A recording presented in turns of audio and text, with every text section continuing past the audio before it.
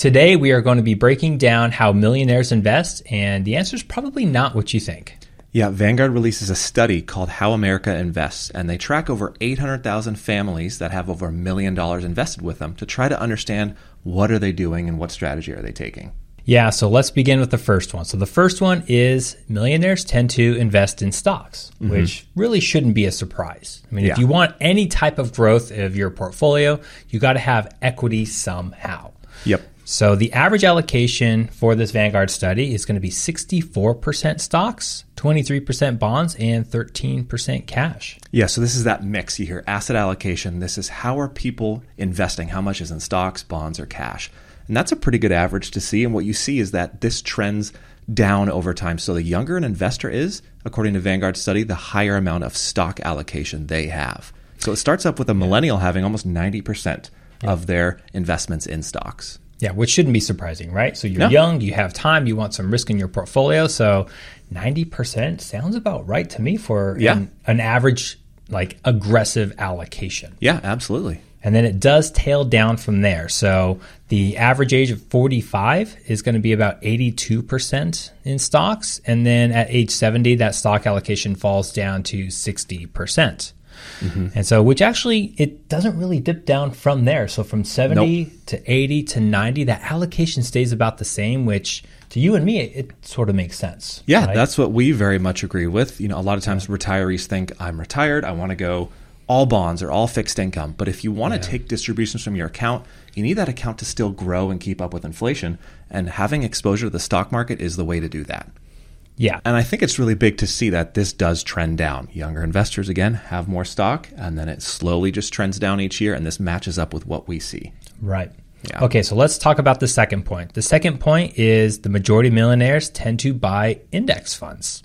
But a lot of them do like some active strategies, which is a little bit surprising given that this is a Vanguard study for investors at Vanguard. Yeah, people that invest at Vanguard usually are more passive. They're a little bit more modern approach where they do believe in index funds. That's why you would use Vanguard. So it was a little surprising to see some more active strategies. It could be legacy holdings. So they've had this mutual fund or this strategy for years and they've got capital gains in there, so they don't want to sell. Or it could be a little bit of an old school mentality where the older generation, the trend was the older generation had more active strategies than younger investors. And that was a pretty interesting finding. Yeah, and so by active strategies, we mean some type of a strategy where you're trying to outperform the benchmark. So typically that includes stock picking or actively managed mutual funds. So 83% of the investors at the study had some form of an active management, whether that is a stock pick or a mutual fund. But 16% of the wealthy investors were 100% index funds. So way to go, 16%. Yeah, that's pretty solid. That follows the Vanguard philosophy. And then you'll have what's known as also home country bias. So Vanguard looked at where are they investing? Is it in the U.S.? Is it international?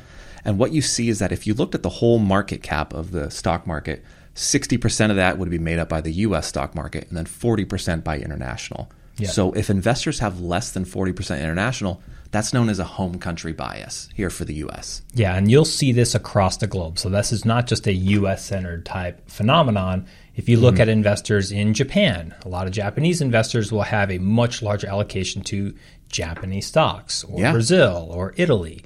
And I think that's just natural, right? You tend to invest in what you know and what you're aware of. Yep, it's your home, it's your business, but it's pretty aggressive and it's pretty risky when you see people have almost 100% of their investments in their home country. Yeah, so this is a bit of a debatable topic because Warren Buffett does recommend only investing in U.S. stocks. Yep.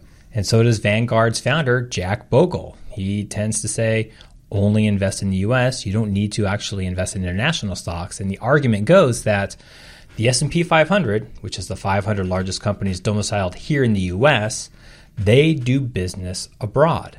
And so 40% of the S&P 500's revenue does come from abroad. So you can make that argument, well, I am gaining international exposure, but I am investing in safer U.S. stocks. And you avoid a lot of that political risk, currency risk, geopolitical risk, and so on. Yeah, it's interesting. And you will see time periods where if somebody's a fan of international investing, they'll point out the lost decade for U.S. investors, which was basically 2000 to 2010. The U.S. stock market was flat, whereas emerging markets, international, had a great 10-year run. And then it flip-flopped, and the past 10 years have been great for the U.S. and pretty bad for an international investor. So you see this change over time, but you do see people like Warren Buffett basically have the mantra of don't bet against the U.S. And this Vanguard study shows that millionaires are following that.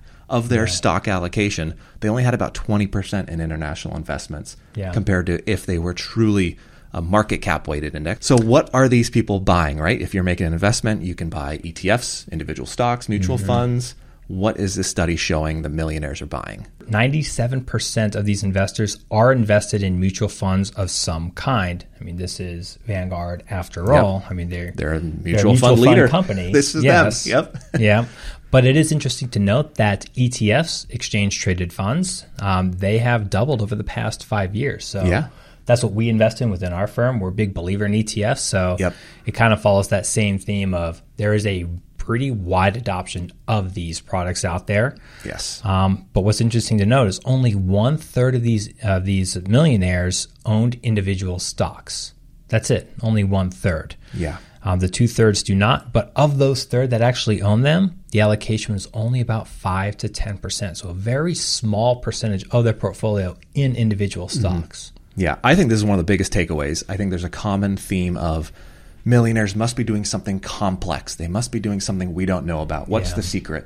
And they're not. They're having very simple portfolios for the most part, using index funds, mutual funds, ETFs, and only a small amount have individual stocks. Yeah. I think that's one of my biggest takeaways I took from this is that only 1/3 of the millionaires that they tracked even own individual stocks. It's pretty wild when you think about that, when that's all the news wants to talk about is all the individual stocks and each company's earnings.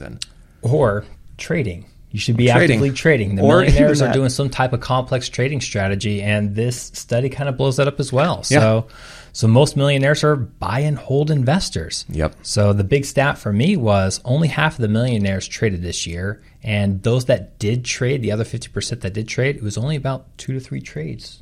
Yeah, that's pretty wild to think about. It's almost 1 million millionaires they studied, and only half of them even placed one trade during a year. Yeah. They're just investing and getting on with their life. That's all they're doing. Yes, and less than 1% of this entire study moved to all cash, and this includes the COVID crash, where it was a pretty scary time frame. If you're watching this video and you had capital invested, you know that was wild. A pretty gnarly Some ride. Wild daily swings in the market. 10% moves up and down each day, but most did not panic. Nope, they stayed the same. They saw a little uptick during that COVID crash, but not much really. The millionaire was still buy and hold investors.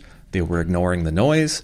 They weren't placing a lot of trades, and I think that's another big one. They were not going to cash. Less than 1% make these extreme cash moves. So whenever you see the trading, even seeing only half the people place one trade a year, all of that trading was simple rebalancing. They were just moving their portfolio, just allocating and rebalancing it. They weren't going these big 20% swings, making big changes based off of whatever the news is saying at the time.